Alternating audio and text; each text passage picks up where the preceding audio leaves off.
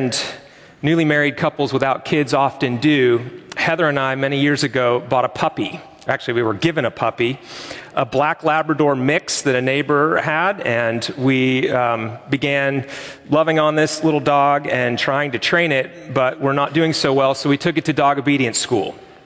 And Ed, the dog trainer, taught us how to walk with the dog, and he was trying to get us to train the dog to keep his eyes on us.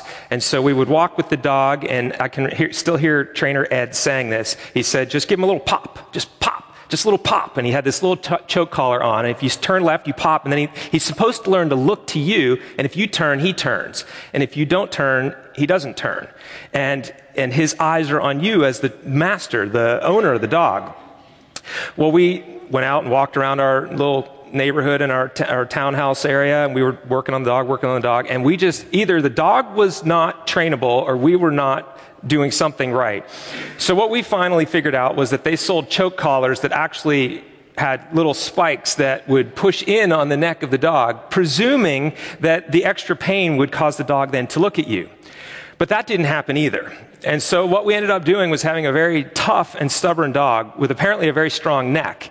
And as we would walk the dog, he would pull us until our arm was tired and we would take him in. You see, what I find helpful about this illustration is that, spiritually speaking, it's very similar to us. And many of us will not turn our eyes to God. We will just keep going, and there will be pain and there will be choking that happens. And what happened with the dog was he ended up getting a lot shorter walks, and they were difficult. If he had looked to us and done what we wanted, we would have walked him where he needed to go. We would have gone further and taken him on more outings. But because he didn't want to look to us, we couldn't do that. Now, this morning is Vision Sunday, as I've shared. And one of the things that I love about this church is that its eyes are on its master. This is a church looking to God. And this has been the case for many years. It was 10 years ago on the Feast of Epiphany that the vestry made the decision to part ways with the old denomination and give up the building and give up all the property and move out because the leadership believed that's what God wanted to do. They were keeping their eyes on the Lord. And they led the whole church in this process of prayer, of discernment, of looking to God. What is the Lord saying? And with near unanimous decision, 400 some people walked out and went into the Orange Park cafetorium. Now, I wasn't there. Many of you weren't there. I came while we were in the cafetorium. But I feel like I own this story as well. I've fully bought into the story because I'm part of the next phase of it. And wherever you've come into the story, I hope you will buy into it as well and look back and say, there were very faithful people that got us to this moment, and there are faithful people that will take us forward. And this will happen by keeping our eyes on the Lord. This is a church that listens to God, that keeps its eyes on the Lord. But you see, he didn't just get us here to escape something. He got us here because he has work for us to do. In Ephesians chapter 2, verse 10, it says that we are God's workmanship, created in Christ Jesus for good works, which God prepared beforehand that we should walk in them. God has work for us to do. He had work for the church back then to do, and he has work for us to do now. What I love about this church is its eyes are on Jesus. What I love about ministry in general is that you get to see lives transformed. The Apostle Paul says, I'm not ashamed of the gospel because it is the power of God for salvation to everyone who believes. It is the power of God for salvation to everyone who believes. This morning, on our way out, we'll get a connection guide. And this connection guide will have in it a picture of the vision diagram, which is a fairly complicated diagram. And I want to highlight two things on that diagram. It's going to take a while to explain it, but it is what is driving all of our efforts as a church. There are two words on that diagram, grace and growth. And I want to speak to those this morning. The first one is the word grace. Before the Apostle Paul says that we are God's workmanship, he says, it is by grace you have been saved through faith. And this is a gift of God. It's not a result of work so that no one may boast. It is a gift of God. And the way that grace works for us is that God, out of love, comes to us and he gives us something. He gives us forgiveness of our sins. He gives us Christ's righteousness. He does work for us, taking our place on that cross so that we can be forgiven and reconciled to him. And the human nature wants to somehow earn things. We want to do part of that work, but we can't. And what we learn, and hopefully you've been taught this, is that we are saved by grace alone. We can't add works to this. This is simply a gift of God. And when we receive that gift, it changes everything for us. It changes how we look at God. It changes us into grateful people. God fills us with his Spirit and then moves us on to growth. Some people will claim grace, grace, grace all day long, and they will never do any of the work God gives them to do. And they could be called grace junkies. You get stuck in this spot where it cheapens the gift that God has given us. You see, the Lord has not saved us just from something. He has saved us into something. He saved us into a purpose. And that's where the growth comes in. You are saved by grace, and grace that is alone. Grace alone saves you, but not that remains alone. It then gives birth to works. It calls us forward to grow. Now, this morning, I actually want to look at Ephesians. And it'd be helpful if you had a Bible in front of you. If there's one in the pews or in the chairs, grab that and go to Ephesians chapter 4. And as you get there, it's page 977. As you get there, I will just set the background on this. There are 6 chapters in the book of Ephesians. The first 3 focus entirely on God's work of salvation, what he has done, grace. The second group of 3 chapters, chapters 4, 5, and 6, bring out the imperatives. Go do this. Walk in this manner. Don't do this. It gives us the therefore. And it's important to recognize the grace comes first and then the growth. But on a Sunday when we are gathered as one body, I felt like this was a very appropriate passage to look at because it's about unity in the body. The Apostle Paul starts this passage out by saying, walk in a manner worthy of your calling. You've been called to a very high and lofty position as citizens of heaven. If you are a Christian, you belong to God. This is not your home. You are now a co-heir with Christ. There is a glorious inheritance waiting for you. That is a high calling to be a son or a daughter of God. And he says, walk in a manner worthy of that calling. And then he goes on in verse 4 and he says, there is one body and one Spirit, just as you were called to the one hope that belongs to your call. There's one Lord, one faith, one baptism, one God and Father of all. Do you catch that word one in there? The pop question that I asked last time was, how many churches are there on Fleming Island? The answer is there is only one church in the world. Sure, there are many expressions of it. I mean, even this morning, we're blending expressions from the 11 o'clock service and the 9 o'clock and the 7:45. But there is one Lord, one faith, one baptism, one God and Father of all. This passage speaks to the unity of the body. Because Christ is one and is the head of the body, there is only one body. All who are in Christ belong one to another. And the apostle is speaking to this. And then he goes on and he says in verse 7, but grace was given to each one of us according to Christ's gift. And then skipping down, verse 11, it says he gave the apostles, the prophets, the evangelists, pastors, and teachers. And this is really important to see what these offices are for. It says that they are to equip the saints for the work of ministry, for the building up of the body of Christ. That's verse 12. So those who are called into special offices within the body of Christ are not to do the work of ministry, but to equip the saints to do the work of ministry so that the whole body would be built up. If you're not sure what a saint is, it is a Christian. Any Christian is a saint. The word means holy one. The Greek word is hagios. The saints are the holy ones. They're holy because they've been set aside by God. In Christ, he has saved you out of an old way of life, and you are now a new creation, set aside for his work. That makes you a saint, a holy one.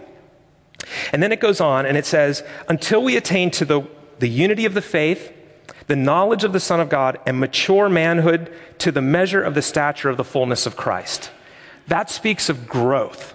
Christ saved you out of an old way of life, tugging on the choke collar, resisting him, rejecting him, moving in the wrong direction, bringing pain to yourself and to others, kicking against God, resisting that darkness. And he's brought you into a new way of walking with him, working with him, empowered by his Spirit. And this is a lifelong process of growing into the full stature of maturity in Christ. To know God, to know Christ, the Son of God, personally, to have an experience of him, to have his power at work within you. And then it goes on a little further. In verse 15, it says, speaking the truth in love, we are to grow up in every way into him who is the head, into Christ. So Christ is the head. There's one body, and all who are in him are in that body. And it says, from whom the whole body is joined and held together by every joint with which it is equipped, when each part is working properly. Right there, it implies that the body of Christ might not be working properly. But when it is working properly, it makes the body grow so that it builds itself up in love. Right here is a picture of why God saves people. He saves them out of an old way of life and into a new society of people and gives them work to be built up, to be mature, to become like Christ. And it's a lifelong process of work. That's what the church is about.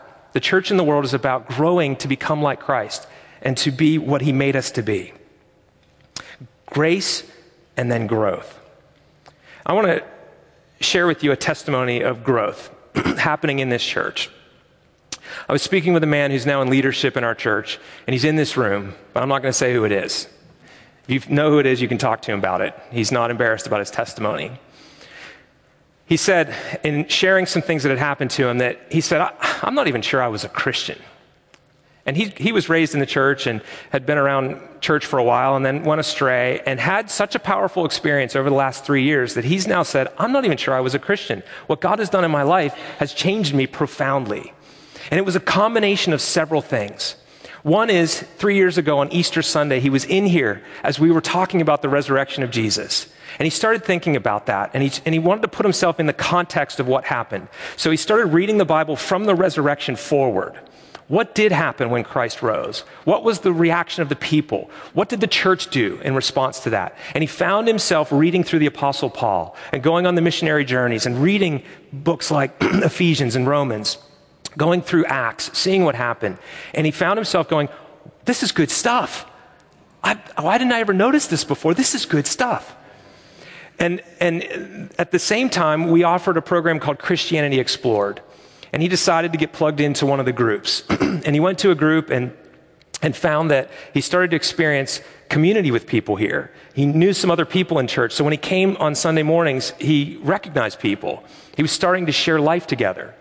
And then he was provoked by something he heard from this pulpit and from another pulpit in a different church. The pastors were speaking about God speaking to them.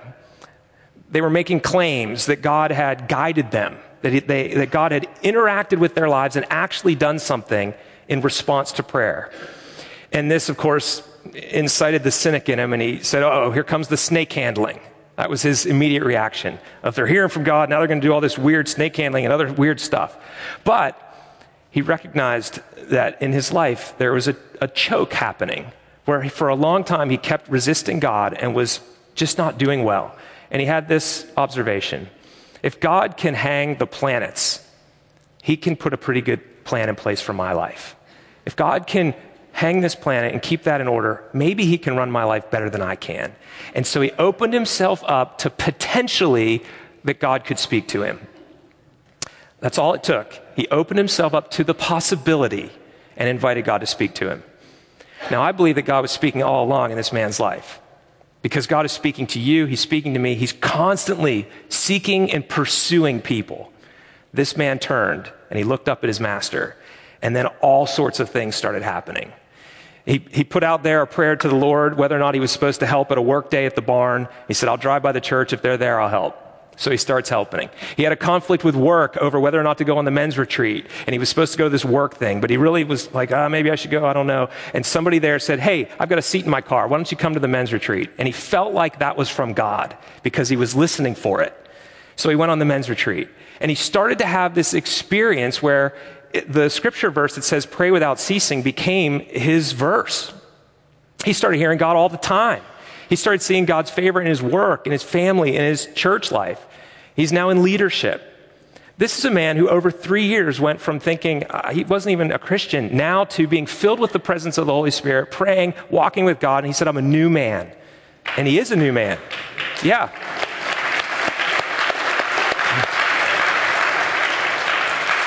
That is about grace and growth.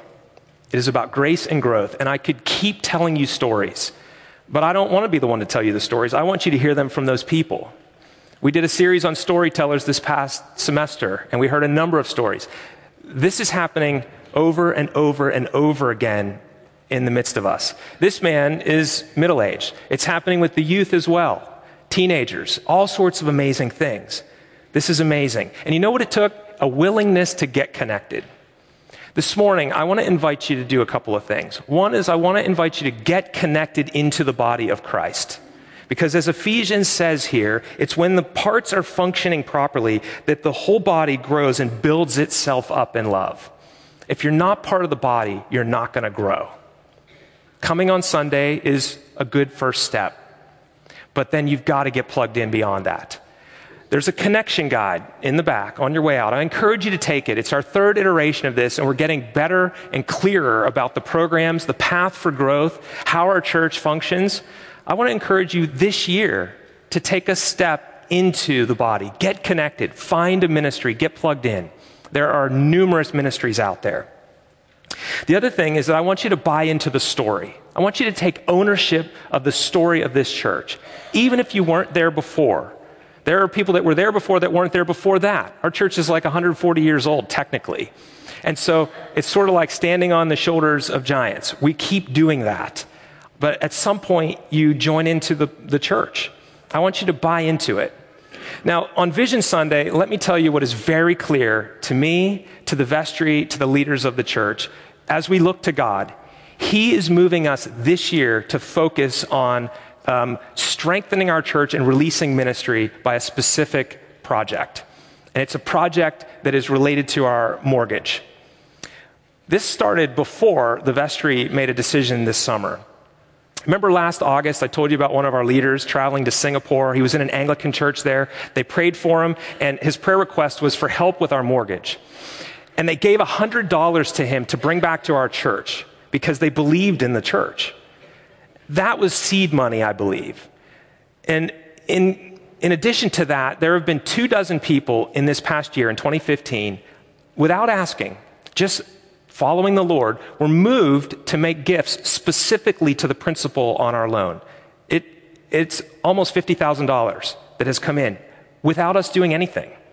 Then in July, the vestry, in the midst of that, made a decision to put $142,000 up from our building fund into the principal.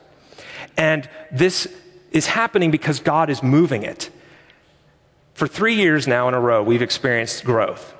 Numerical growth, both in average Sunday attendance, it's grown from 456 on a Sunday to 492. Now, that doesn't seem like a huge number, but that's average over the year. It's creeping up. For 3 years in a row, the giving has increased, and it's creeping up. In the midst of that, we built the barn, cash, $315,000 with cash. That was God doing that in our midst.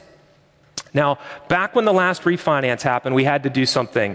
We were thinking, what are we going to do with this mortgage situation? Well, one of the things we had to do was get the full payment into our operating budget and not pay it from the building fund.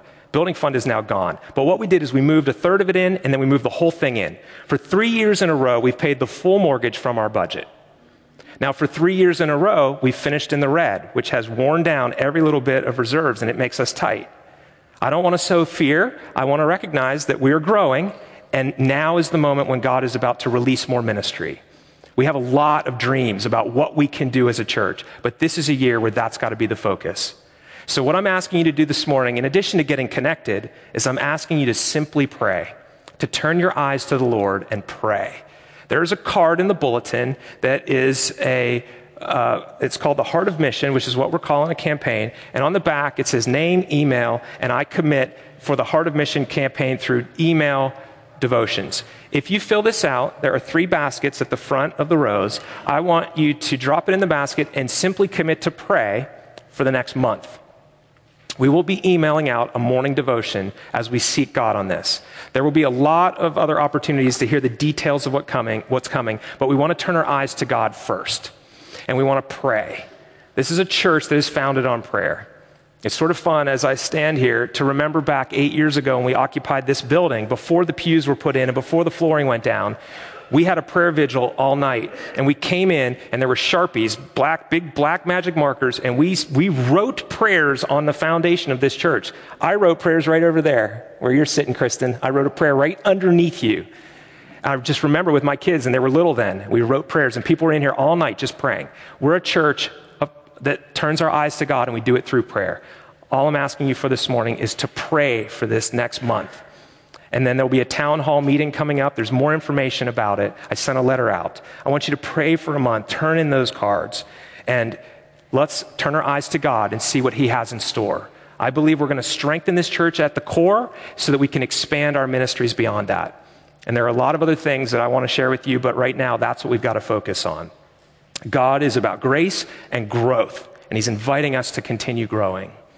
So let's now go to prayer. I want to pray now, and then I'm going to invite us to kneel. In fact, why don't we kneel, and then I'm going to pray, and then I'm going to ask our prayer leader to come up and lead us in a prayer for unity. You can sit if you're not able to kneel. Father, I thank you. I thank you for your presence in the midst of this people. We thank you for 10 years. We thank you for lives that are being changed, including the one I gave testimony to this morning.